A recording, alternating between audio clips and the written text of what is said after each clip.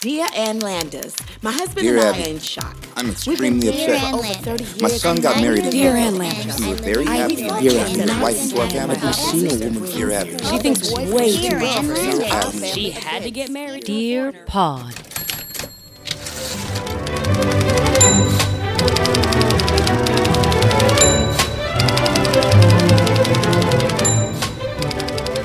I'm so hyper sound sensitive, and it works to our advantage. Do not get me wrong. However, I was on a triple FaceTime the other day, and someone was sitting by a fan, and it sounded like every 2 seconds somebody was breathing sexily into the phone. And we were like talking about business. She's like, "So if you could just get that in by the deadline, that would be really wonderful." And if ever you're gonna, and I'm like, I can't work like this. Okay, stop the fan for 5 bloody seconds. I know it's hot as balls out there. It's disgusting. It's like walking into dog's breath. I get it. Well, before we get rolling, tell me about your haircut real quick. How did this happen? Did you do it at home? I went in for a trim, and I said, "Don't cut off all my hair," and then he cut off all my hair. That's how it happened. Wow, that was a story for the ages. Yeah, that's pretty good, right? It's like Tale of Two Cities. It's like asking my mama to tell me a story. That's it. And you're like, now what are we going to do for the next 72 hours? Yeah. Sweaty. It actually looked like when he swept up my hair, it looked like there was a dog on the floor. That's how much hair he cut off. Oh, nice. Well, I'm glad that you look young, perky, and vibrant today. Before we get rolling, are you happy with the VP pick?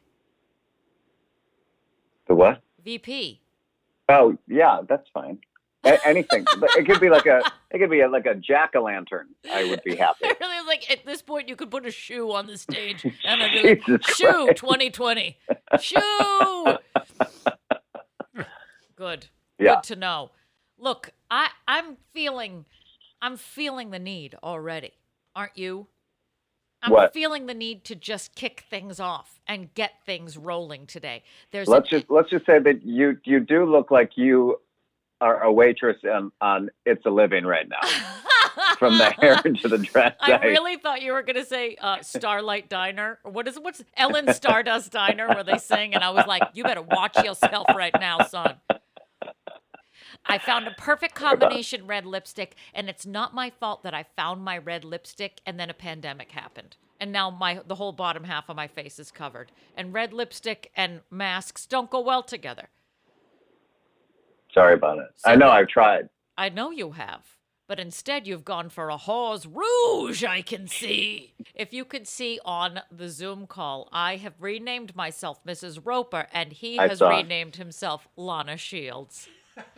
Because we are geeks, and I'm so excited. So I'm gonna kick things off because the excitement over this week's episode, it's kind of more than I can contain. So officially, ladies and gents, and such, welcome to Dear Pod, the comedy advice podcast. I'm your host, Michael Douglas. And I'm Audrey Landers. And we're coming to you from both downtown Swingin' Hell's Kitchen and the Maha Bar in the beautiful Pineapple Ranch. Can I hear it? Sir, for $1, who's more talented, Flo Rida or Al Roker? I don't know either one of them. You know Al Roker even? The guy who lost all the weight? Yeah, the weatherman from the Today Show. Was he on Three's Company? Come on. Oh, I was. Oh, you were? Bye. Oh, my God, you were! Yes, he was on Three's Company! Really on the streets. Oh, that's a good clip and very appropriate for today, ladies and gents, because before we really dive in, I just need to tell you this is Dear Pod. Of course, if you don't listen to us, what the hell are you doing with your life? Go back. Start from 1 and come all the way up to what is this, 70-something at this point? I don't know. I'm dead inside. So in case you don't know, we are an old school advice for new school problems comedy podcast. And this week, as with all weeks, damn it, we are bringing you unintentional comic gold of Ann Landers and Dear Abby. We look back at the write-in advice columns from newspapers of days of yore and talk about the hard-hitting topics of the day. Like, is my spice cake moist? And should I leave my husband? Then we attempt to do it ourselves. We take your questions. So please hit us up. Find us online on your social medias. Patty, where can they find us? Find us on our Instagram page at DearPodOfficial. And our Twitter? And the Twitter at DearPodOfficial. And our website? www.DearPodOfficial. Do we do the www anymore? I do, because I'm 109 years old. Well, get out your Commodore 64 and get rid of the triple dubs, okay? You can email us, which at this point, email is like sending someone a smoke signal. When you get an email, isn't it like, oh, somebody wrote me a letter? It feels Delete. so vintage. I was like, yeah, a letter I'm never going to read, but still, good for That's you for sweet. reaching out. So Good for you you. can, if you really want to, find us dearpodofficial@gmail.com, and of course, throw money at our faces. Go to our Patreon page, patreon.com/dearpodofficial, and make it rain, baby. I think we're up to 10 American dollars over there. Well, let's not spend it all in one spot. Oh, I'm gonna get you half of a cheeseburger, son. And I'm gonna buy your hair back too. I'm gonna ask the guy. Thank He you. probably put it I in a appreciate bag. He's using it Probably. for some witchcraft or some crap. So we're gonna dive right in today because we're very excited. This week's topic is television. Television. Now The new Patty and I were frontier. both raised on television. Would you No not parents, agree? just a television. Yeah, my mother put it on and she said, learn something. And then she left me with, let's see, the Electric Company, Sesame Street. I was left alone with my brother watching Sesame Street, fun fact. And we were eating and we had this little like temporary table in front of us. We were having ravioli with ragu. I remember it really vividly. And then Chef Boyardee. Yes, of course. And the emergency broadcast system came on, and it was in the middle of Sesame Street, and I, as a kid, was terrified of the emergency broadcast system. And it started off, and my brother was scared too, and in pure form that he has been doing this his entire life, he ran out of the room, but he pushed the table out, and he pushed it into me, which left me trapped and with no upper body strength still to this day. I could not push the table out, so I was trapped in the den with my ravioli, and I was forced to listen to the emergency broadcast system like it was Clockwork Orange. Well, it's not a pleasant noise. It's a horrifying noise. And when we actually needed it, what did we use? Did we use it? Have we used the emergency broadcast system? Has there been an emergency yet? In life, yes. 9/11. There's a pandemic going on. Have we heard the emergency broadcast system? I have not. I'm glad you. But I haven't. also don't watch regular television. Oh, yeah, that's right. Did you give up your cable? Yes. Well, I am still Sorry about it. vintage television watcher. I have zero apologies for it. And this week, well, what were you going to say? Something? I think it's interesting that you were left alone with Sesame Street and educational television programming, But and yeah, I was left alone with what? with late night TV dramas. What were you left with? Please say Law and Order, like L.A. Law. Well, later, yeah. But I mean, I told you we were raised on, the basics: Dallas, Dynasty, Knots Landing, all of them. We have a very special in-studio guest that we are thrilled is going to help us out with our topic today. He has a career in the entertainment business that has not only spanned decades, but mediums. He's graced Broadway stages, movie screens, and your TVs, babies, as everyone's favorite resident bachelor / playboy / car salesman, Larry Dallas, in the classic TV hit Three's Company. Please welcome to the Maha Bar in the beautiful Pineapple Ranch, Mr. Richard Klein!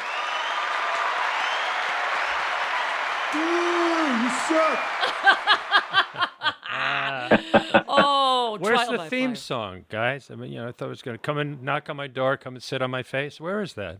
Well, the rewrite Oh, is wow. still coming in, but no, I guess. Look, I am not responsible for the sound effects. That is our producer, Mr. James Jules Ferris. Do you have that on cue? No, it's a Okay. bad day. Where the flushes are hers and hers are his, there's going to do. Da-da-da-da-da. Hi, Patty Welcome. O'Brien. Hey, how are you? I'm good. I think I was in a bar in Boston named Patty O'Brien's. I could be That's wrong. every bar Probably. in Boston. Yeah. Yeah. I've been kicked This is out of such those a bars. treat. Thank you. We are thrilled to have you here I'm to so talk happy about to television. be here. You know, we're neighbors, and why not? Why not, damn it? And Mr. Richie Klein, in addition to all of your many widely ranging resume ticks on the box, you are also husband to the one and only beautiful Mrs. Beverly Osgood Klein. Beverly Osgood Klein And- from Montreal, Canada. Montreal, Canada. And Yes. personally, my favorite role of yours was guest at my wedding. Okay. So, All right. All and right. on behalf of my uncles who got completely hammered Yes. and wanted to talk to you the whole night, my whole family thanks you Oh. and extends an olive branch and asks you to please drop the charges. Okay. So And what a wedding it was. The Barnes in Connecticut. Am I it correct? was. We got married in a barn. But it Oh, was. you're just like Mary and Jesus. Aren't but we, though? It was magical, and Beverly and I loved every second of it. We made friends with some of your guests, Oh, good. which we hold dear and near and dear to this day. So That's true. That wedding brought people together. it certainly did, because the vibe was so wonderful and welcoming and fun and happy and my hilarious and offbeat. I think I remember Jim dancing with some pork pie hat or something. Short people. Something Yeah, that's called Monday. He does that all the time. Oh. Alrighty then. Yeah, but Yeah. it was a fun fest. It was a fun fest. It was a love fest. I'm so glad Yeah. that you were there. I mean, it was your best role to date, right? It really was, and a nice choice to have as your pastor, Chuckles the Clown. That was a good choice. It was a on nice touch. I know. You know, he was available, so we just booked him you. Yeah, pretty much. yeah. The scatological balloon animals, however, was probably not whatever. But Yeah. you know, you got to have something for the kids. You know. certainly do. And I wasn't about to get like a popcorn stand or any of that crap. It's like, oh, what do you want, dog turd? Here you go. Look, I Chuck need said to. he really liked the glory hole behind the wedding cake. Yeah, that was it was a Ooh. nice touch, but he did Ouch. say, he goes, "This is the best gay bar in Connecticut." At our wedding, he looked around at the clientele of our people, and he said, "Everybody's grinders must be going. What the hell is happening in Connecticut tonight? Is that in a barn? Oh my god!" Look, I want to give the good people at home a little background on you because, yes, I might have been stalking and Wikipedia-ing and Googling and Okay. all that, and I learned things about you online that you've never told me before. And I'm Well, sad that I had to I'm find still in the this out. closet, if that's what you're looking for. Well, I knew it, and the proof is in the pudding over here. Well, my grinder went off, so I already knew that. What did you find out, Aaron? I'm curious that you didn't know about. What did I not know about you? Well, I Go. did not know that you were born and raised in NYC. Yes, Queens. In Queens, and you went to Queens College. I did not know that you were a lieutenant in the Vietnam War. That's classified. Not anymore, son. I was the only Jewish actor with a master's degree in theater from Northwestern University who served in the 101st Airborne Division. Did you jump out of planes? No, that's what it sounds like. I was a special service officer, which means I was in charge of the entertainment morale for 30,000 troops. I brought in Bob Hope and Miss America, and I was in charge of making. I was the happy officer. Oh my! You were Yeah. like the Julie McCoy. Who's that?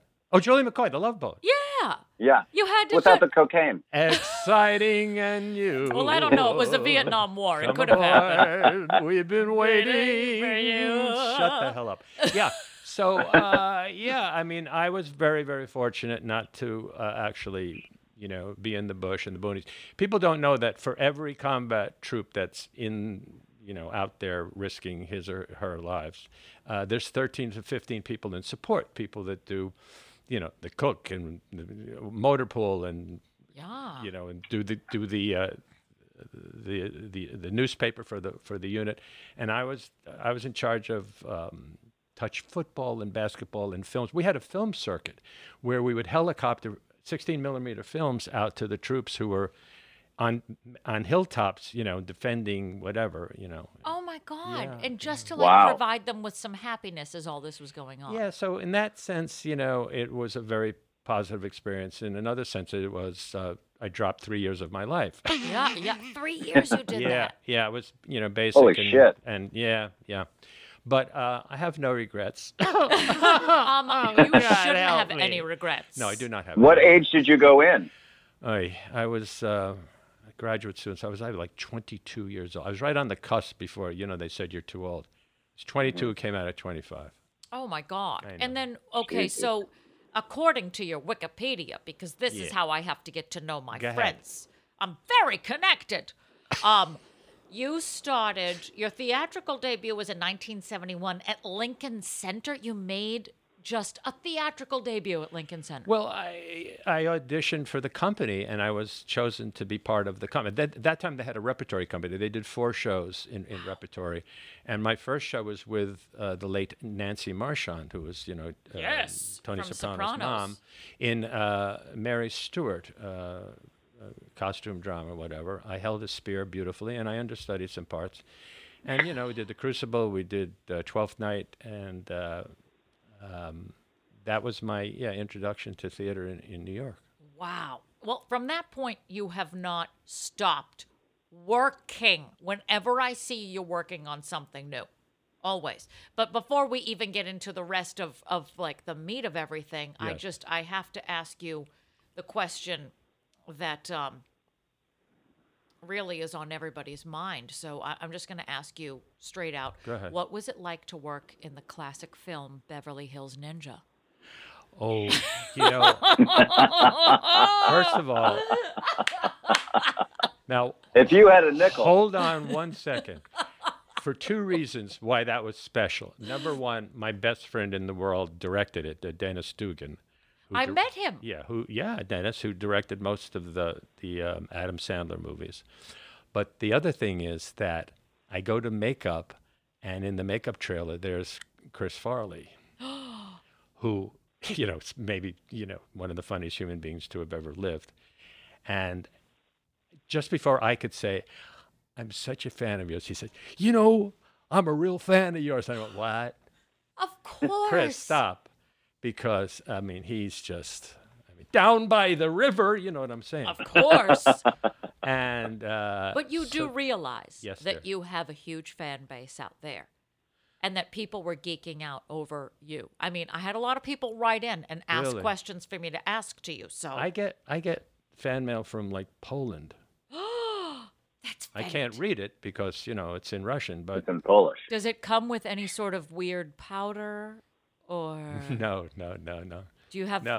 Bev open up your No. mail for you But when it first comes here's to the the thing. house?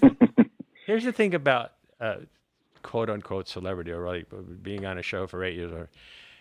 I remember in the early days when the cab drivers in New York were from West Africa, whatever, Zimbabwe, I think. And I'm in a cab in New York, and the guy says, "Laddie," and I go, "What?" He says, "How do you?" I say, "How do you know?" He says, "We watched you in Zimbabwe. I learned English from you." That's a very bad Zimbabwean accent.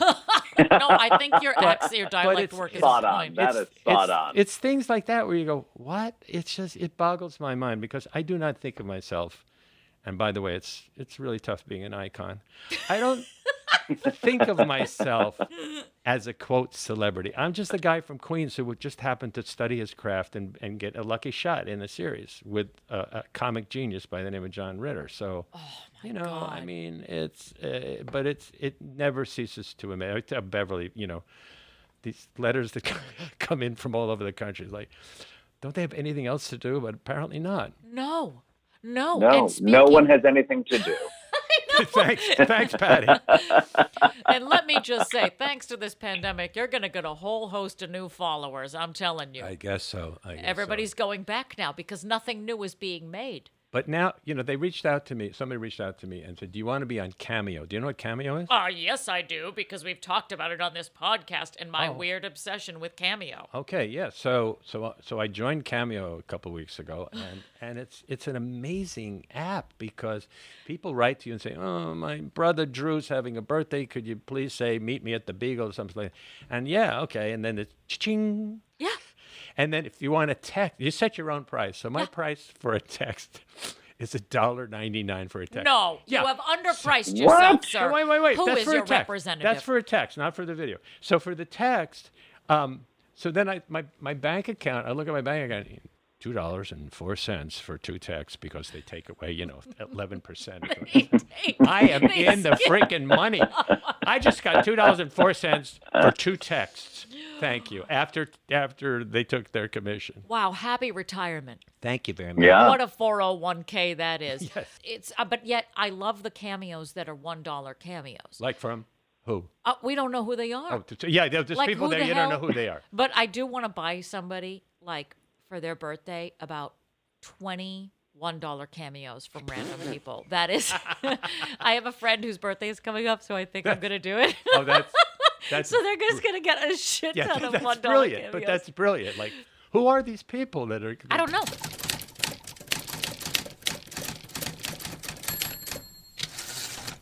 So, I think that we need to discuss the third elephant in the room.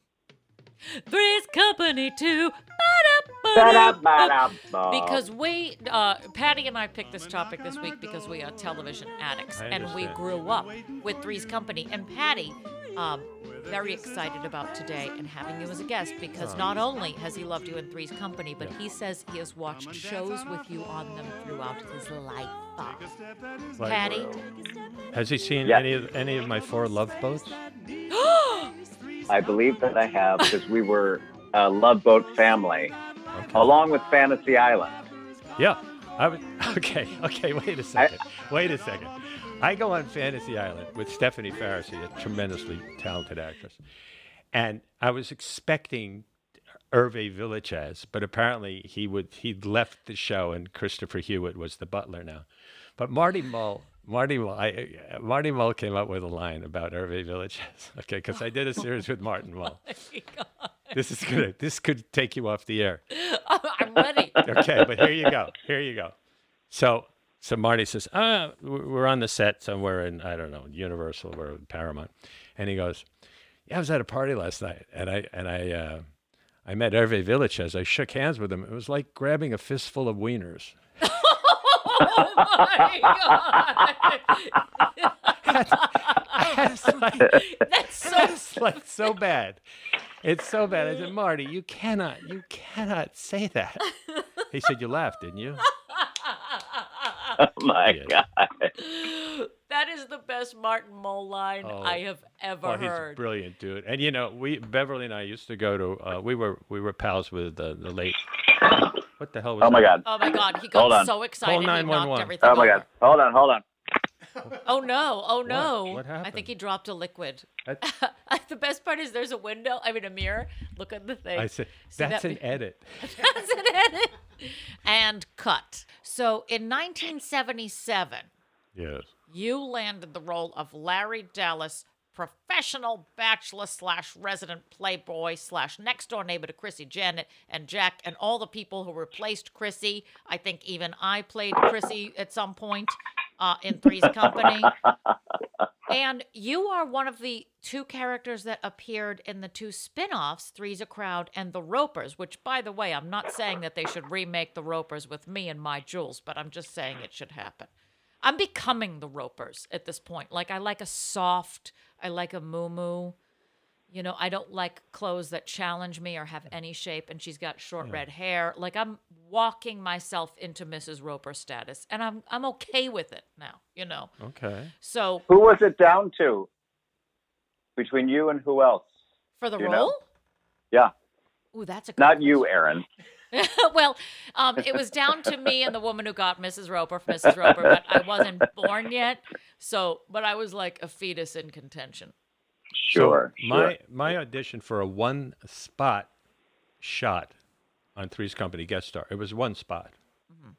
My competition was Jeff Goldblum and Ron Silver. Are you kidding me? No. Oh my God. Jeff, could you picture how different that show would be with Jeff Goldblum? I love Jeff Goldblum. Jeff Goldblum and I did a show off Broadway called El Grande de Coca-Cola, which was a spin-off, which was a spoof of a nightclub in South America.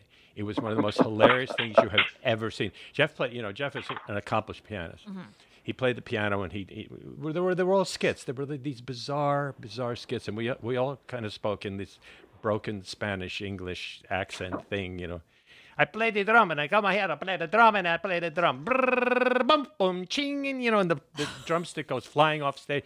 I mean, it was burlesque to the nth degree. So you were Hervé Villechaize. Thank you. I don't think he was born then. This was in 1972, and the mayor of the city was John Lindsay. And this was at when the Plaza Hotel had a cabaret, whatever it was called, the Plaza Cabaret, whatever the hell it was called. That's where we performed.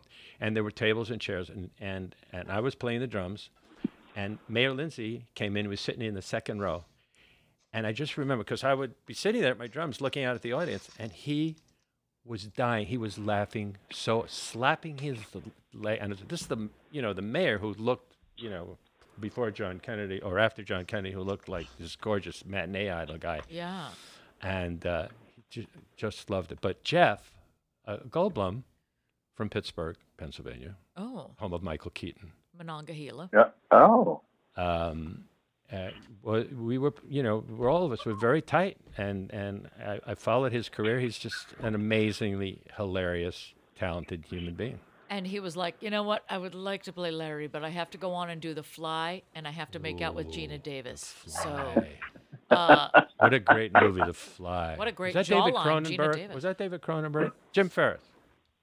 Google, please get on I just your woke your husband up. Holy crap! Yeah. Yeah, he's actually partially dead right now, my jewel. So Anyway, he's very startleable. Well, we have a lot of questions for you from our dear listeners. Okay. And we ourselves are going to add these questions, but we got some really good questions from people, really solid. Okay. From Gene Salvatore, he asks, how funny was it working on that set off camera? I bet the laughs were great. Like, did you guys have a blast together? Here's the deal.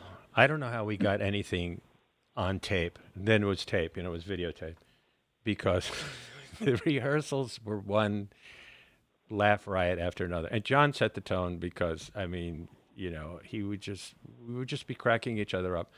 At one point, our director, Dave Powers, who, by the way, spent 11 years directing the Carol Burnett Show.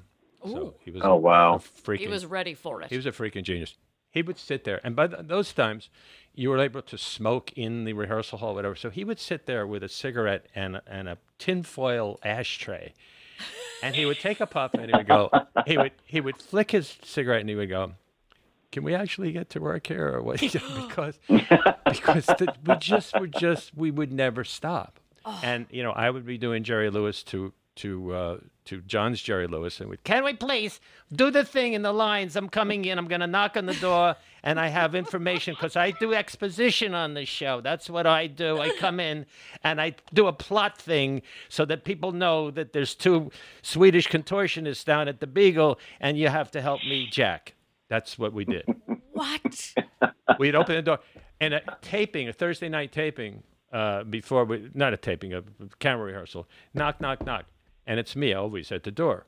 And John opened the door, and his pants would be at his ankles.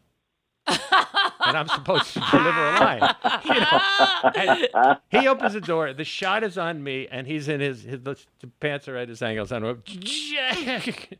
And, my God. Yeah, so that kind of hilarity ensued most of the time. Wow. Yeah. Patty, I'm going to hand it over to you for the next question.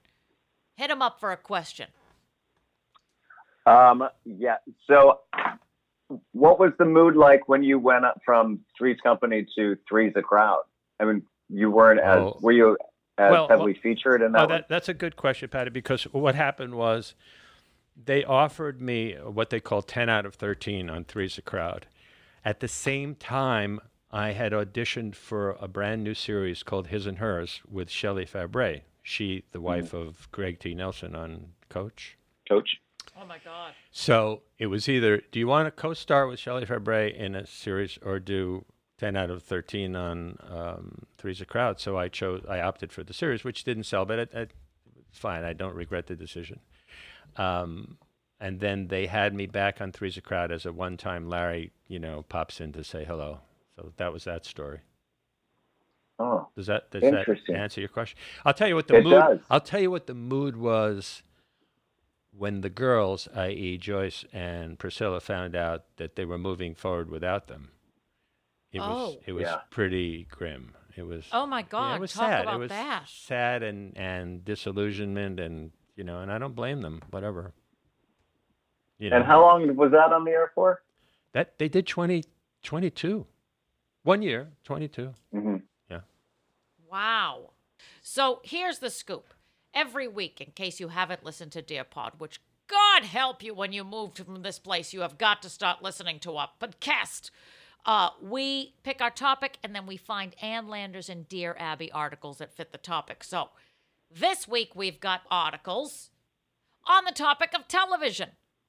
Patois, would you like to kick us off with our first article, and then we'll have a whole discussion about it?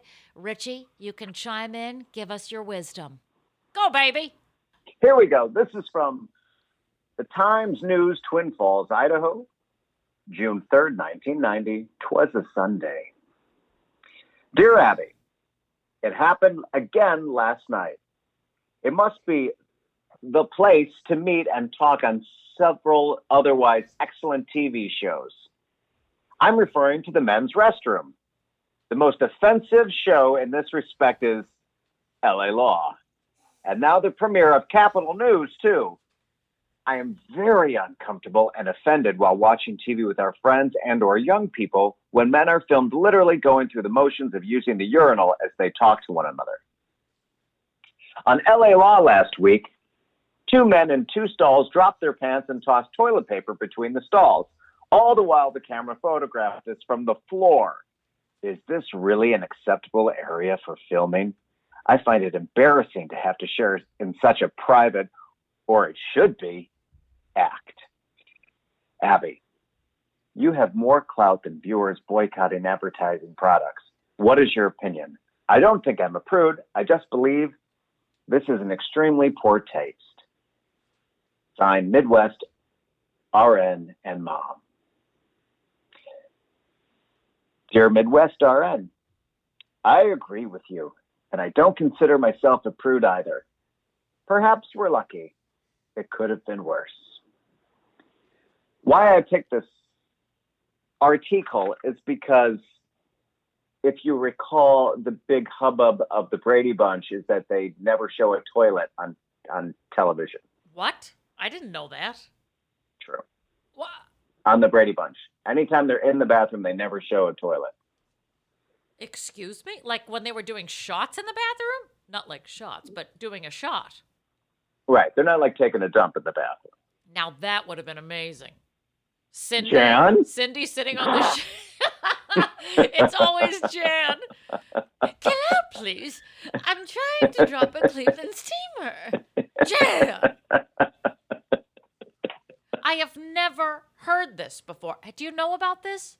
That there was never a toilet scene on Three's... I mean, where are we? Brady Bunch? Jesus. I've never watched the Brady Bunch. I'm sorry. Tell me you're joking. No, I'm sorry. I'm so sorry. Are you dead serious or are you I'm lying serious. to me? I never watched Bonanza. Well, that I could take or leave. But the That's Brady fine. Bunch? I just did. I never watched it. You haven't seen one single episode of the Brady Not a Bunch. single one. Do you... Were you more of a Partridge Family person? I never saw the Partridge Family. Who is So this you were person? just based. So this is just based on you have better taste than Aaron and I. No, I don't know what I don't know what to tell you. Maybe I was studying at the time or something in college. I just never watched it. Did you watch any show you weren't on? Good question. What the hell did I watch? What are we talking about? The 70s? Where are we? What That's year was about- that article that you just read? That's 1990. That's LA Law. I watched L.A. Law. I just never watched the Brady Bunch. It never appealed to me. I don't know. What? Wow. I know. Sorry. I think My you mom need to go hates it. back. Does she? Why? Hates it. Because she has 5,000 kids Probably. and she feels like it's I inaccurate. think she thought it was just really stupid. I mean, my mom really liked Heart to Heart and Knots Landing. So that's where, it's a far cry from the Brady's. That's where her taste was at. Yeah, Was in Yeah, like yeah, a yeah. kind of nighttime drama.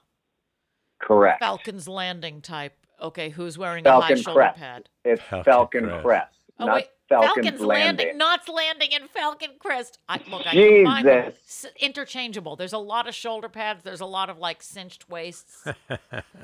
You know, you never watched the Brady Bunch. Well, here's another question in relation to that. Then, have you watched all of your episodes of any Well, TV show you've done?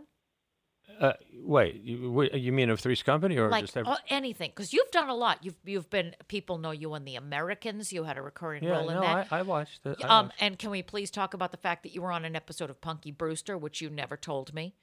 Why have you been hiding this from That's me, Patty? funny because the other day I was telling Beverly, I said, I haven't received a residual from Punky Brewster. And she said, why would you? Because Bev, people Where do like they me run have it? been watching it in reruns for forever. Soleil Moon Fry. That hooker. What a great name. I mean, Look- what were her parents smoking? They're like, you know what? She Yeah. looks like a Soleil to me. She's Wow. a Cat Soleil. Yeah. What you was know her- what? A What band was- of Soleil. What do you think her nickname was? Mooney? What the fuck? What do you think her nickname was? Jugs. So, It was Jugs. definitely I know. Jugs. She had, yeah. She was substantial. Yes, she was. Wait, And she weren't was you like, also Barry Longfellow's ex-husband on It's a Living? Richie Gray, 3 episodes. Oh my God! Look, and he has it ready. Look Yeah. Thank you, Patty. It's one of the best theme songs of any fucking television I show agree. ever. I agree. And those ladies were just wonderful. Marion Mercer and Gail Edwards. They're just lovely people. And Barry's so talented. I love that show. yeah. Like nobody fucking Yeah, does and I'm still, I'm still pals with Paul Kreppel, who played Sonny, the pianist. God, Oh, you I here's- love Here's a bit. Sonny. Here's a bit of trivia. You go on the set to It's a Living, and you never really see Paul's fingers because he's not playing the piano, even though he knows how to play the piano. The guy who's playing the piano is a guy named Paul Smith, who was the pianist for Duke Ellington. Oh, Wow. GTFOH. Okay, I mean seriously. he breathed, you guys. Everybody get excited. I mean, really, the pianist in Duke Ellington's orchestra, Paul Smith. Oh my Bit God. of trivia. Thank me now. That's Thank me later. incredible. I thank We you will. now, And I later, will. and even in the future, sir. I will continue to Yeah. thank you. So Kreppel and I, That's are still incredible. pals. I called him Kreplach, which is a Yiddish word meaning a dumpling. Seriously. Aw, Yeah, Paul Kreppel. look at that. Ain't he sweet? Isn't that sweet? And Aren't you know what? Sweet? Let me reiterate. I've never watched the Brady Bunch. Sorry, but I've met Barry Williams many times, and I never failed to go up to him and say, "Love your show." And let me tell you what, you are cheap, and I guarantee you, Barry Williams has a more expensive cameo than you do. So you need But to that's up how- your game.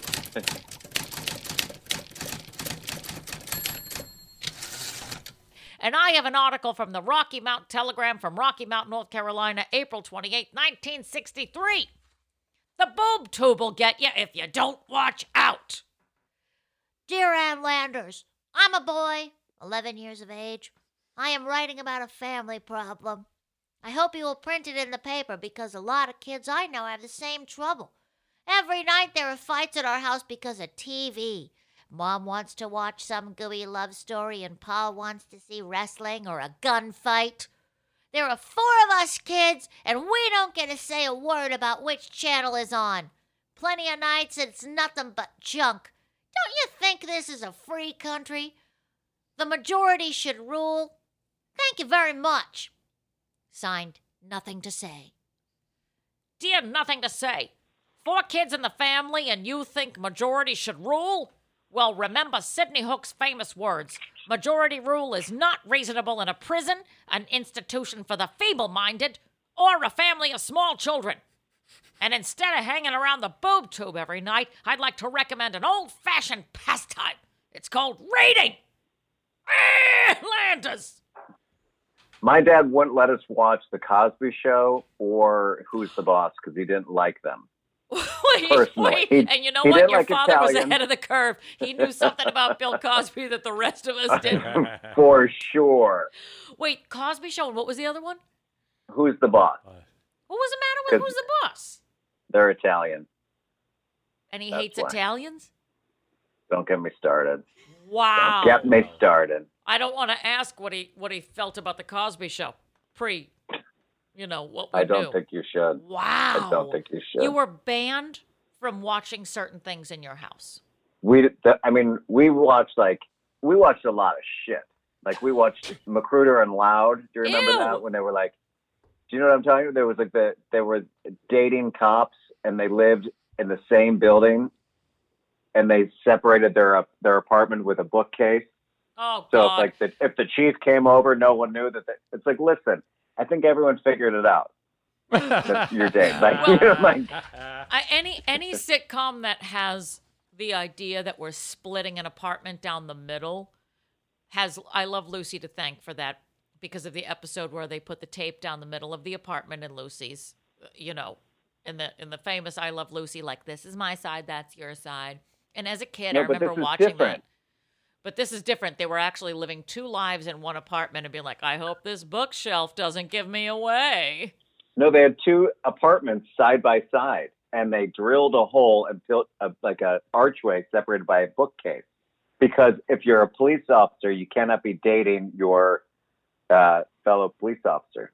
Oh, so they oh God! See, this is before my It's time. very complicated. It's very complicated. Look, I was too busy watching Press Your Luck and game shows and no things like whammies, that. no whammies. Speaking of which, speaking of game shows, our very guest this evening has been on multiple game shows, has hosted 2 game shows, which to me, I I saw. think that's my dream job, Richie. Me too. You would be great. I would love to. I'm host a serious. game You would show. be absolutely great. Give me your Oh. agent's number. Let me give him a call. What's an agent?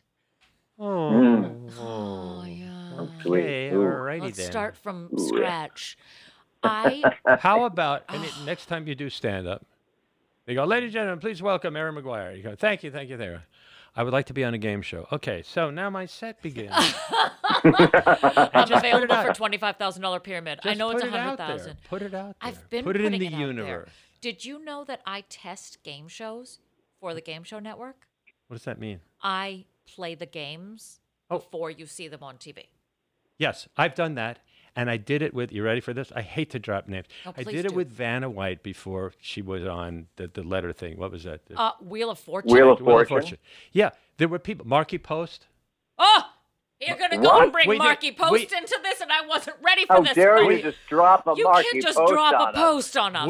We had, that was a thing that, like, if you were in their loop, you would test out game shows. So it's like me, Marky Post, and Vanna before she was Vanna, and they give you $500 or whatever. You go in, you do the thing, and then you leave. Whatever. Yeah. So you're telling me I'm on the Marky Post track right now? You're smarter. Oh God, I don't know. With hair like that, she had What do you great hair. talk? She was an attorney in night court. She was on She Hearts. had a smart blazer and a dyke haircut. She had a short long. And then wasn't she on Hearts of Fire with John Ritter? Yes. And Billy Bob Thornton? You know, Yes. John Ritter and Marky Post. That's a good combo. Yeah. That is a good combo. We have lots of John Ritter questions that have come in as well. But before we even get into that, okay, Right. let's go back to the game show thing. Yes. So you used to test game shows, not unlike myself. The funniest pyramid story that I have was before I actually was on there as a, quote, celebrity, I was a civilian. In 1974, I was on as a contestant with Steve Allen. And before you sit in the audience before you get, or backstage before you get to go on with the celebrity. So the group before me, they had a clue, and the clue came up, Shakespeare. Okay? That was the word, Shakespeare. So Steve Allen is giving this clue to this girl, and he says, the greatest playwright in the history of the English language. She goes, Neil Simon. Oh, that's actually a pretty good answer. I'm not gonna lie. I thought Dick Clark would wet his, And he's like, lucky for me, I'm already wearing a diaper. unbelievable. But Neil Wow. Simon. I just so thought you that was funny. won Pyramid before you were ever I on won Pyramid before, as yeah, a celebrity. yeah. And in 1974, it was the $10,000 pyramid. Oh, inflation, huh? So, and it was tax free, and I was, a struggling actor in New York, and it was great. So you started in New York. You started on the stages of New York. Yeah. And then when you got Three's Company, is that the thing that propelled you into the TV medium? Or were you working in TV before that? No. The only thing I did on TV, I did a movie of the week called 7th Avenue, and my girlfriend on the show, it was about the garment district. My girlfriend on the show was Ann Archer. Hi. Oh, My God. Ann Archer. Put the rabbit in the thing, and then Glenn Close shows up. Was she obsessed with you? No, she was Look, very your wife sweet, is here. This is a but very safe room. It was my first job, in film, and it was like, I couldn't believe that they paired me up with Ann Archer. Oh my God! But Three's Company was the thing that really propelled everything into the next level. Well, before that, I did 3 Mauds with B. Arthur and the Mary Tyler Moore Show. Mary Tyler Moore Show was my first sitcom in California. I was sitting at the table with, Ed Asner and Betty and freaking whatever, and Mary Right. and those people. Oh my God! Gavin MacLeod. And I was scared to death. Yeah. Oh my God. But I did it, whatever. And then I remember the night of the taping, I'm sitting backstage because it was the one where I was a prosecutor trying to get news sources for Mary and whatever. And I put Ted Knight on the stand, and Ted Knight said, "So you work with Mary Richards, is that correct?" I don't know. That's what they told me. He's like denying that he actually knows her or whatever. But you're in the same newsroom. Well, if that's what you say, whatever. So, but I'm sitting backstage waiting to go on. My heart is racing, and Betty came up to me and said, "How you doing?" And she Just was like so that. sweet. She just said, "How you doing?" And I said, "I'm doing fine, whatever." It was just like, I sort of melted, and it was like, okay, I can do this. Oh, and what was it like to work with B. friggin' Arthur? Well, okay.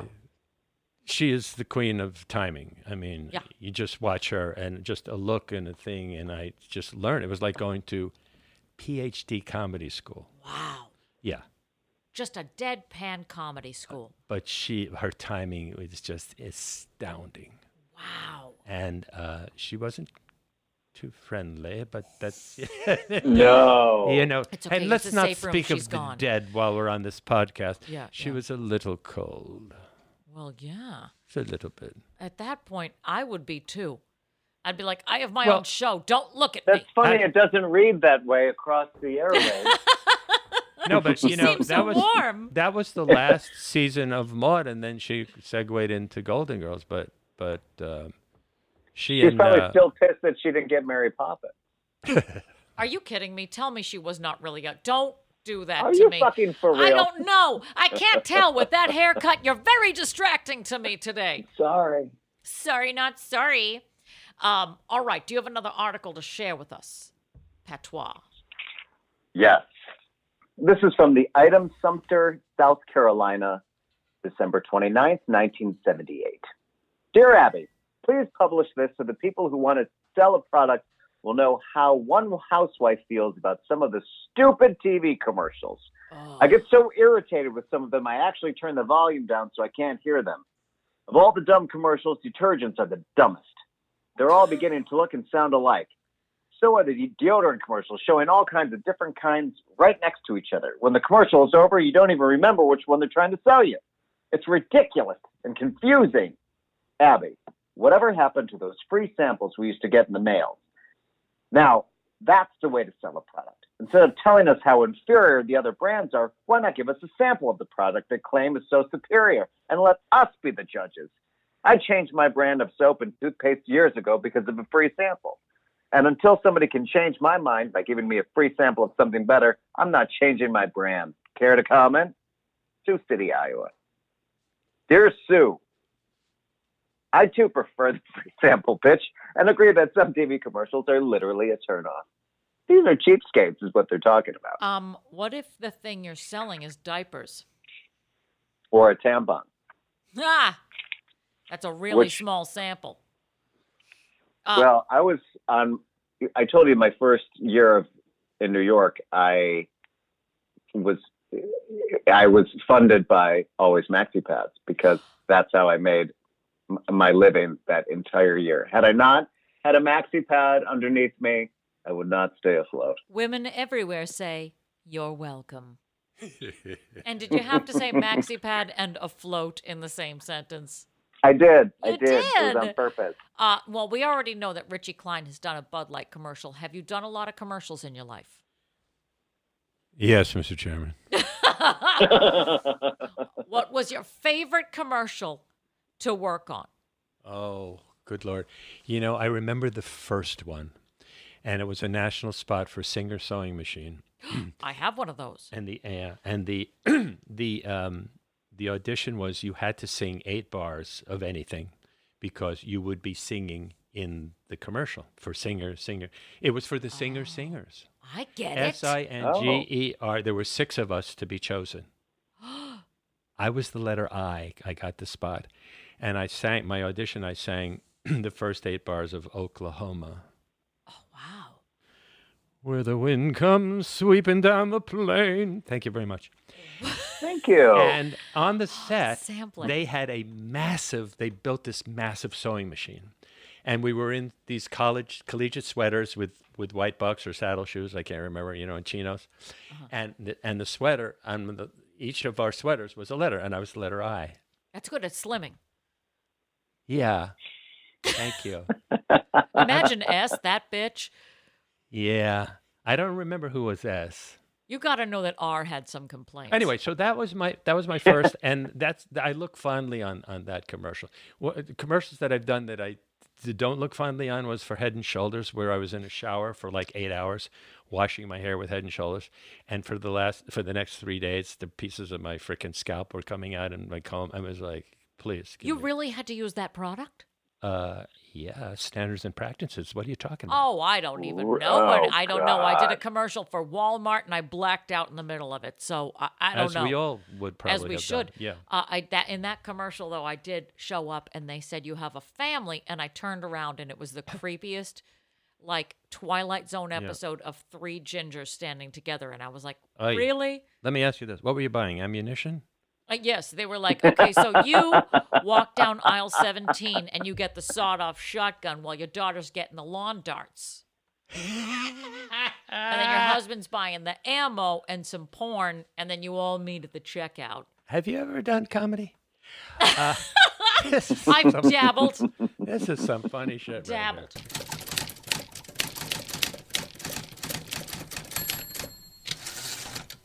So the whole premise was that Jack he's supposed to pretend that he's gay Yeah. so he could live with these, but then all of a sudden, what's Norman Feld's name? Or Don Knotts, Don Knotts. Mr. Furley. Mr. Furley. Mr. I Furley. loved Mr. Furley. Furley busts through the door like a gay man going to the Townhouse Saloon over here on the Upper East Side with a neck scarf and a zoot suit, and he has a fucking nerve to point out that Jack might be a little light in the loafers. Who the fuck did the costumes on that show? Lenny Marcus.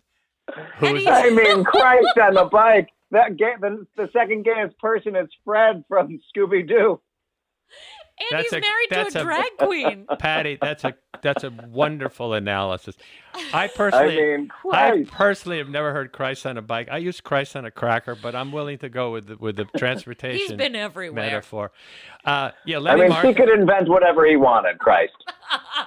He was a carpenter. I never thought of that because Lenny Marcus, the costumer, who's no longer with us, was a gay man, and I don't think he intentionally dressed Don as the MC at a drag show, but but when I was in Vegas, I brought my they gave us for the 150th show or something, they gave us these engraved Three's Company belt buckles. and a belt. So anyway, long story short, the either cleaning lady, somebody, whatever, got a hold of my belt and then they lost my belt, whatever. Cleaning when was lady. it, honey? A month ago? 2 or 3 months ago, I get a Facebook message from some guy in Las Vegas who says, I was at a garage sale and there was a belt buckle and your name is on the back of the belt buckle. Get the F. What? Yes. If you love he a says, belt buckle, let it go. He If said- it comes back to you, it's meant to be.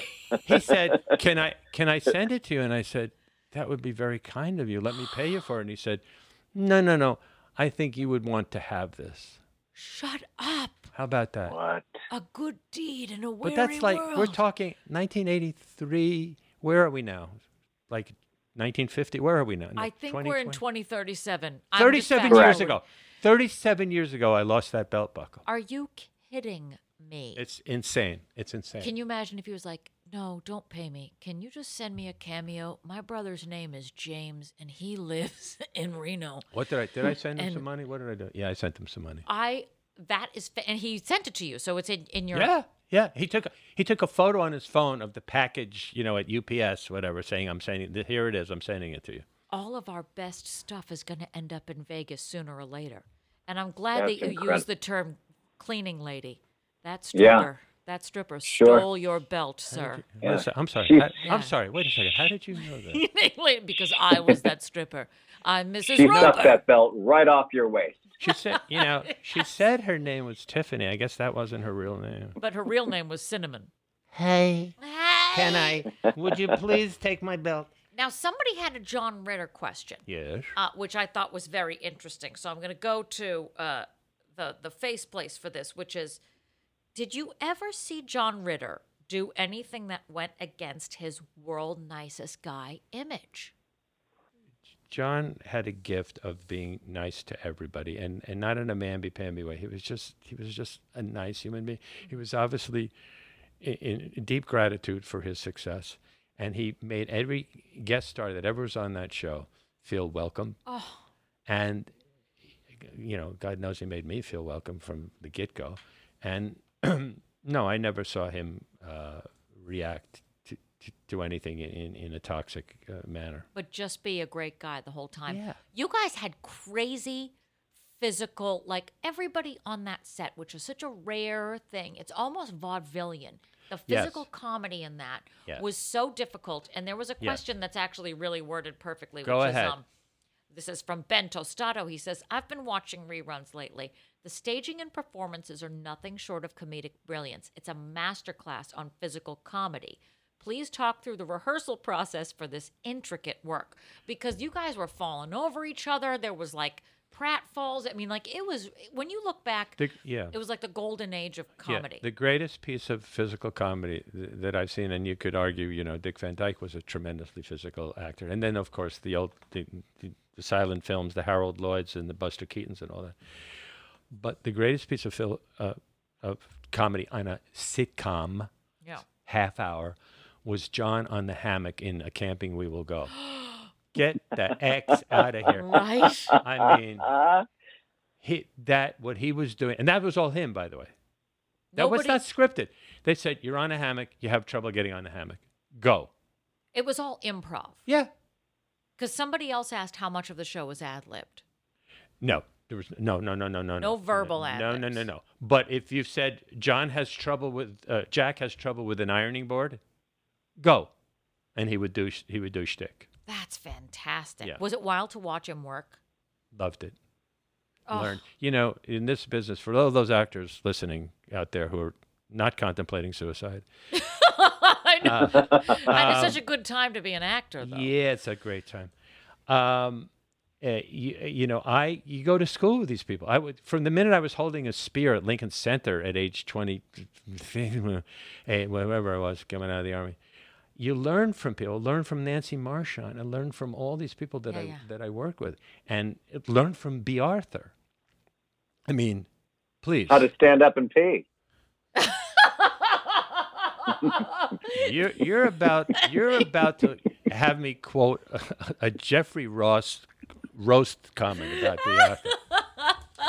Jeffrey Ross is at this roast, and B. Arthur's on the dais, Oh, it's so and good. and Lisa Lampanelli, and he looks at Lisa Lampanelli and he says, "Lisa, I wouldn't fuck you with B. Arthur's dick." And the world exploded. Exploded. So that's the P standing up joke. That is. And she just looked at him and wagged his finger. Yeah, but you learn from these people. That's the joy of being able to work in this business. You learn from people. Well, you're no, slub You're yourself. no slouch. Exact. Slouch. I said slub. I was going to say schlub, and then I don't know. I aborted the mission on the word. I don't know. You know what, Aaron? I love when you speak Yiddish because it just I know. warms It's the just like, it's it so. warms the So of my natural. heart. It rolls off my tongue. It sure does. Who would have Speaking of guessed? rolling off the tongue, I have one more article, and then we're going to get into some more fun with you, Mr. I'm Richard having the Klein. time of my life right Aren't now. we all? Okay, We're got it. Oh, all- you're like Jennifer Grey and Patrick Swayze. Before the nose job. Before or after? That's a real dividing line for Jennifer Grey. All right, this comes from the I'll say she was Detroit- making money before. Wait, you did your article, right? I'm not crazy? I did, sir. Yes, I did. sir. Yes, sir. All right. This is from the Detroit, damn it, Detroit Free Press from Detroit, Michigan, January 3rd, 1997. I usually don't do something sort of, more modern, but the title of this is Three's Company. Dear Ann Landers, since moving out of my parents' home, I've always shared an apartment with a roommate. About 6 months ago, I got a new roommate. The first week Nicole lived here, her boyfriend stayed over every night. I thought maybe she was nervous in a new place, so I didn't say anything. But the situation is getting worse. Now, Gabe not only spends every other night here, but he comes and goes even when Nicole isn't home. Yesterday, after Nicole left for work, Gabe came over in the morning and hung around until late afternoon. He showered, changed his clothes, watched television, and left before she came home. Gabe's a nice person, which makes me feel guilty for not wanting him around, but I need my privacy. One of the reasons I selected Nicole for a roommate was because she works days and I work nights. I assumed this would give both of us breathing space. I didn't count on Gabe lousing up the schedule. Am I being unreasonable to expect this guy to spend less time here? I'm feeling crowded out in New York. Dear crowded out, you are not being unreasonable. Be honest with Nicole and let her know she has the freeloading boyfriend that has made this situation intolerable. Meanwhile, start looking for a new roommate because that's where this is heading. Hey, Ian! Damn it! Now, I know that you've grown up in New York, but did you have roommates like when you first went out on your own? Were you living in New York? You've lived in New York your whole life, Yes, right? yes, I have. I mean, except for whenever you're filming something in L.A. Were you living in L.A.? No. I moved. I lived in New York up to 1975, and then I moved to L.A. Well, here's the good news. Right now, New York is like it's 1975 again. So everybody get your That's correct. battering rams out. Yeah. I went back to teach my erstwhile acting class, and it was a ghost town. Yeah, it's creepy. It's very creepy. Yeah. I never had a roommate. You have You know what? The struggle's not real. Wait! I I don't even take know. that back. In college, I had a roommate. But when you moved It into doesn't New count. York, Doesn't count. Thank you, Patty. That Doesn't doesn't count. You're welcome. Doesn't count. No, I never had a- Everybody had a fucking roommate in I college. never had a roommate. I had an imaginary friend, but I never had a roommate. it kind Well, of that's balances just weird. it out. Did you charge It's that weird. imaginary friend rent? It's weird to you, Patty, but we were very close. I'm sorry, what? Closer than the pants that you had to wear in Three's Company. It was like, obviously, you had a gay designer on your show. You know, It was like you guys were like smuggling sausages. What? interesting. is- It was like hey, let's make him look more and more like Brian Boitano if we can. Yeah, Now Just we're getting zip to up the the nuts back. and bolts of this conversation. Literally. yeah. Stop pointing at me, Larry. Stop pointing. Ah. A tight pant and a good belt buckle. Three's Company. A white And a tucked-in T-shirt. sport coat and a pink. Oh, gee. Okay. Whatever. You never had a roommate? No, what big fucking... I'd never had a roommate. That's insane to me. Why? I was independently wealthy. Oh my God, this son of a bitch right here! I swear. Let's go. Let's So go back you've never to the had the commercial. awkwardness of the actual Three's Company. No, I've had ex-wives. Were they all living together? It was like Chrissy and Janet. If you want to call those roommates, you know. Technically, at a certain point, it sounds like they were. Ay, vey, Wow, Ishmael. you.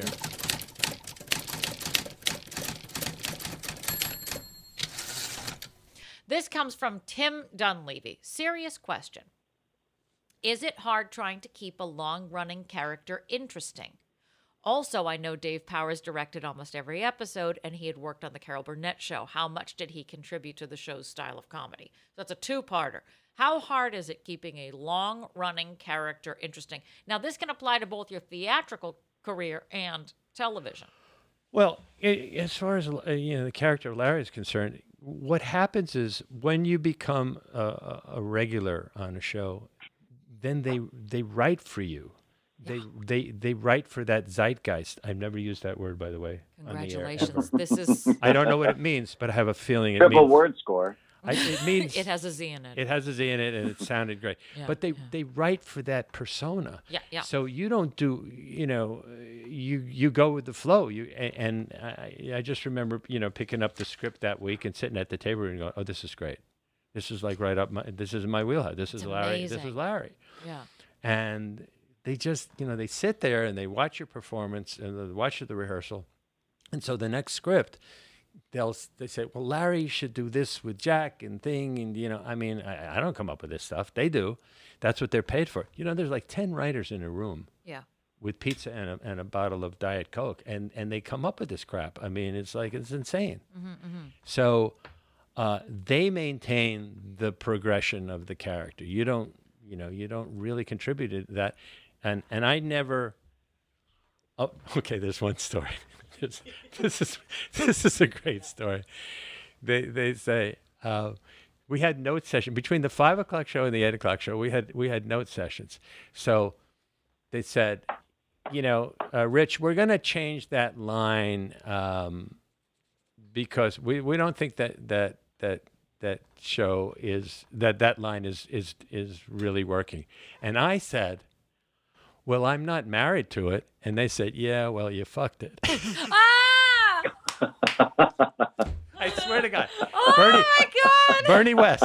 Bernie West said that line. I'll never forget it. That's yeah, well, you fucked fantastic. it. Yeah. This is a really interesting question. I do want to hear the second part of... So you've actually talked already about the fact that About Dave? Dave Powers and Yeah. directing the Carol Burnett show. Yeah. I mean, it just seems like he kind of... Casting is so much of what makes these shows fantastic. He finds the right people who have the right chemistry together. When did you first come on to the show? How many episodes in were there? The fourth episode. You were so early on. Yeah. And fourth you episode. came on thinking, what? I'm just going to show up once. Yeah, it's going to be a guest spot. That was it. And Yeah. you thought, but then you did something that made him see that you were Well, part of the ensemble. I don't think it was Dave's call. I think it was the producer's call. But what they saw was that John and I had great chemistry together because And you did. well, they saw it right away, and then they started writing another episode. And I didn't get a full contract until the next year. Yeah. So they did whatever they did that first year, and then the next year I came on as a regular. We have a really interesting question from Chuck Ragsdale. Chuck. That texted me. Yes, he's my gay husband. Now, this is interesting, and I didn't know this. The pilot episode of Three's Company is lifted almost entirely from the pilot episode of Man About the House. Was the plan to springboard from there with the U.S. writing team and create original episodes? Yes. Johnny. I think Johnny Mortimer and somebody Cook were the writers of the Man About the House. I saw Man About the House. I saw one of the episodes. I've never seen this, so I don't have any frame of reference. Robin something was the Jack character, and quite frankly, I could be prejudiced, but not quite as funny as Three's Company. Really? Yeah, and the guys that, by the way, created Three's Company also created the Jeffersons. Oh. And they were staff. Oh. And before that, they were staff on All in the Family. Oh my God. Interesting. Yeah. So they were just bringing like heavy hitters from one staff Yeah. room to the next Yeah, to the next. and we had a writer on the show by the name of Dave Merkin, who went on to be the executive producer of The Simpsons. Oh my God. Dave Merkin was a stand-up comic, and Yeah. he told us, we would sit and chat with Dave, and Dave would say, "Can I tell you my opening line when I go up to stand-up?" And I go, "Yeah." He says, they go, "Ladies and gentlemen, please welcome at the Improv, Dave Merkin." And he goes, so he gets up there, he adjusts the microphone, and he starts coughing, and he looks at his palm, and he goes, "Is it just me, or is everyone coughing up blood?" Oh. Oh my God. Would it be tacky to steal that line I think you should. as a stand-up? Because that line is 30 frickin' years old. So Nobody's do it. going to know. They won't know. I mean, I can't They don't go cough. over like gangbusters now. I know. People love it They'll when they know. cough. Erin, and why aren't you writing it down? Because, it's a pandemic, and I'm Okay. only given the upper half of my face Okay. to work Well, you know with. what? You can either thank me now or thank me later. I just have one more question from our listeners. This one comes from James Donegan, who is a Patreon subscriber. He wants to know, how can he bring the Larry Dallas swagger into everyday life? All right. That's very simple. Yeah. Tight pants, 3 buttons opened at the top, and then blow dry your chest. Right. Blow dry your chest hair. I like that. Okay. I'm going to do that. Done. If those aren't words to live by, I don't know what Done. are. Right there. And maybe, a gold chain. Well, I'm blow drying my chest hair right now in excitement of our next segment, which our special guest Richie Klein is going to take part in. And that, ladies and gentlemen, is Instagram mail. Instagram mail. Instagram mail. Instagram mail. You wrote to us. Special You guest have on a the question. Instagram mail. He's going to answer some Instagram mail. So this week, like all weeks, you can write to us on the Instagram, on the Instawebs, on the any Twitter, Twatters, what have you, at Dear Pod Official. If you have any advice questions, we shall answer them. And this week we have a television-related advice question that we have handed over to our very special guest, Richie Klein. The 3 of us will attempt to answer and give our advice, our old school advice to this new school problem. So, Patty, why don't you kick us off? Tell the world what the question is, and we'll round robin this bad daddy. All right, here we go. Dear Pod, my wife is addicted to reality TV. I can't stand it. I feel like it's everything bad in this world at the moment. Any advice on how to make her stop watching this garbage? Signed, Real Housewives of Who the Hell Cares? Dear Real Housewives of Who the Hell Cares, I think it was Confucius who said, "He who controls the remote destroys the marriage." For openers, it's obvious that you only have one TV. Can you perhaps do what I do when my wife is watching Real Housewives of Waukegan? Simply give a dedicated, dramatic eye roll and walk out of the room. You can accompany that gesture by throwing up both your hands and sighing. This requires little to no theatrical training. As far as you linking reality TV with, quote, everything that's bad in this world, I can think of a few hundred worse things, starting with 1600 Pennsylvania Avenue and working my way west. Bottom line, you're not going to change people's taste. I like sports. My wife could care less. You say potato, I say potato. You say tomato, I say tomato. Potato, tomato, tomato, tomato. Let's call the whole frickin' thing off. If it gives her pleasure to watch these silicone-enhanced, entitled gold-digging whiners whine, I say let her enjoy it. We guys know better. We have ultimate fighting in cages. And, of course, soccer, where after what seems like 5 hours, the final score is 1-0. Hang in there. That was fantastic, That- Richie Klein. Give it Absolutely up. nailed it. Thank you. Real Housewives of Waukegan, and let me tell you what, I would tune in for that because there's probably a lot of them working in fields. That would be fun to see. I've never seen a Real Housewife till the soil before, but holla. All right, let's kick it over to you, Patty, and then I'll close us off. All right. Give us your answer. Dear Real, remember what they said, that reality television would ruin entertainment forever? Well, they were right. I don't care about your bratty Sweet 16. If you can eat 6 cicadas covered in hot sauce to gain immunity, if you live in a gated community and spend $25,000 on sunglasses, or if you have 7 wives and 100 kids, or if you recently moved 6 hot dogs, a shoe, a license plate, and a Garfield cookie jar from your rectum. In the words of Valerie Cherish, I don't need to see that. Valerie Cherish. I stopped watching reality TV after season 1 of The Real World. That Eric Nies really got me going. I still get weepy whenever I hear Sarah McLachlan's I Will Remember You on the radio. I will forever think of my nights watching the true stories about 7 strangers picked to live in a loft and have their lives taped. How I miss my friends, Julie, Heather B., Norman, Eric, Becky, Kevin, and Andre, screaming at each other on a New York street corner. Ah, memories. Just to be clear, I will never, ever, ever want to keep up with the Kardashians. Hell, I don't even want to say hello to one, let alone keep up with them. I'm surprised they can even pick each other out in a crowd with all those surgeries. It's like walking into Party City on 14th Street on Halloween. Chloe, is that you? Or is that just a Ralph Macchio mask? I recently read that 9 out of 10 morons who watch reality TV actually believe that the Earth is flat, the moon landing was staged, Michael and Bubbles were actually married, Mr. Ed could really talk, and J-Lo could really sing. If you care about your wife, you need to stage a reality show intervention. Start rewatching old Jerry Springer shows and make wifey watch with you. Stick to the reruns of topics such as, I can vomit anything, and I will. My dog is my mistress, and we like to make whoopee, or Anne's favorite, the fecal fun family food fight. If she doesn't launch herself out off that lazy boy and toss his head out the window, then consider your marriage over. Abby. I never spent time in a lazy boy, you bitch. Good God. I do miss Heather B. from Real World. She was a great person. That was like the only actual... That first season of Real World, which launched all of reality TV, was easily the best because they were actually being real. I remember Julie going to dance classes at Broadway Dance Center. Yeah. I was obsessed. Well, here's what Ann Landis has to say to this Real Housewives guy. All right. Dear RH of WTHC, I understand your frustration with reality TV. I personally would rather eat my wigs than watch one more Kardashian photo shoot. Why are they always taking pictures together in the nude? The last time I was naked and touching my sister, I was in the womb.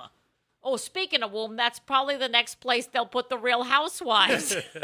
Real Housewives of the Uterus, premiering this fall on Bravo. Stupid reality shows are everywhere. You can't swing a bachelor without hitting a survivor. Here's hoping today's reality will curtail this trend. Reality loses its luster in a pandemic. The Real World Zoom doesn't have the same appeal. The Amazing Race to what? The bathroom? How will Project Runway work? The contestants will spend 2 weeks in mood? Tragically, the only reality that's too real is Big Brother.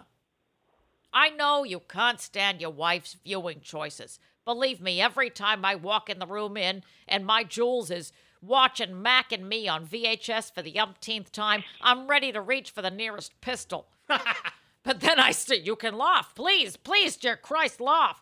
But then I stop. I take a breath. I pry the divorce lawyer's business card out of my well-manicured hand and I say, is this the worst of his addictions? Aside from smelling gasoline, yes. If a reality TV addiction is your wife's only problem, then I would say you're a lucky guy. Let her have a thing. While she's watching the Real Housewives of your mom's Toyota Corolla, leave the room. Go for a walk, read a book, or I should say by today's standards, learn to read. I'm sure you have an addiction that she tolerates, so bite the bullet and suck it up, or start doing naked photo shoots with your sister and tell her you learned it from Kim and Chloe. That should stop her in no time. Ian! They are all. Thank you. You can applaud. I can accept applause. Thank you. Oh, God, thank you so much. That is so lovely to have a guest on to do Instagram mail with us. That is the loudest clap I have ever heard in my life. Don't we all have that one friend that claps a little too loud? Yeah. That we're like, you don't need to do that. It's with the sneeze. It's like, you don't need to sneeze that loud. You have a choice. No, it's okay. You know, what's You worse do. than that is a friend who has the clap. And then Yeah. I can't believe I actually you said sneeze into the friend that has the clap. It's I- like that. Yes. layers on top. Do people still get the clap? I don't know. I watch You said it sports. with- I don't. What do I? That is a lie. I think you know more than you're letting on, sir. The cleaning lady in Vegas. You know what? The But you belt know- buckle will tell. That's a callback right there.